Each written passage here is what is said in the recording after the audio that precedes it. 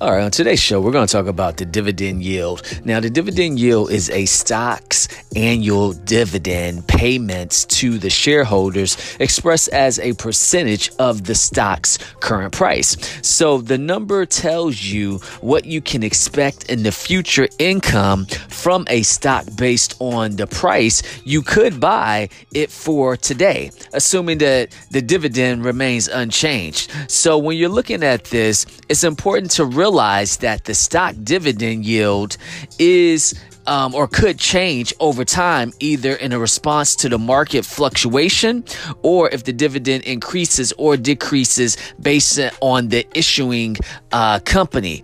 So that's something to think about when you're trying to figure out the dividend yield.